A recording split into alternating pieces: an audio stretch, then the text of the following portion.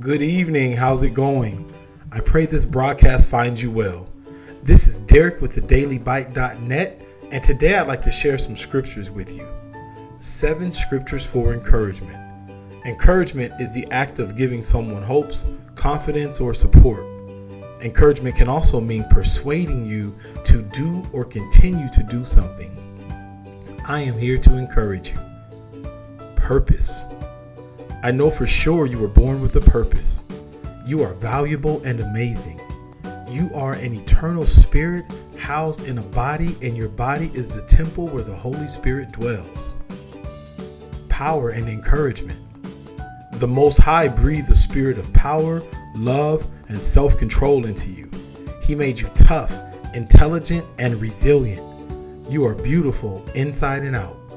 We are facing some of the most stressful and strangest times many of us have ever experienced. These times have not come for us to despair, but for us to pray, repent, and fellowship with the Lord.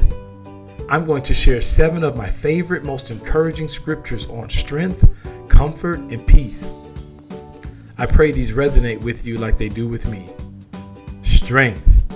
You are strong and powerful. Seek the Most High and He will strengthen you. Psalm chapter 34 verse 10. Those who seek the Lord lack no good thing. 1 Chronicles chapter 16 verse 11. Seek the Lord in His strength. Seek His presence continually. Comfort. Read God's Word. The Holy Spirit speaks inwardly and directly. The Holy Spirit comforts our hearts and allows us to bring comfort to others. Psalm chapter 55 verse 22. Cast your burden on the Lord and He will sustain you. He will never permit the righteous to be moved. Psalm 23 verse 4. Even though I walk through the valley of the shadow of death, I will fear no evil, for you are with me.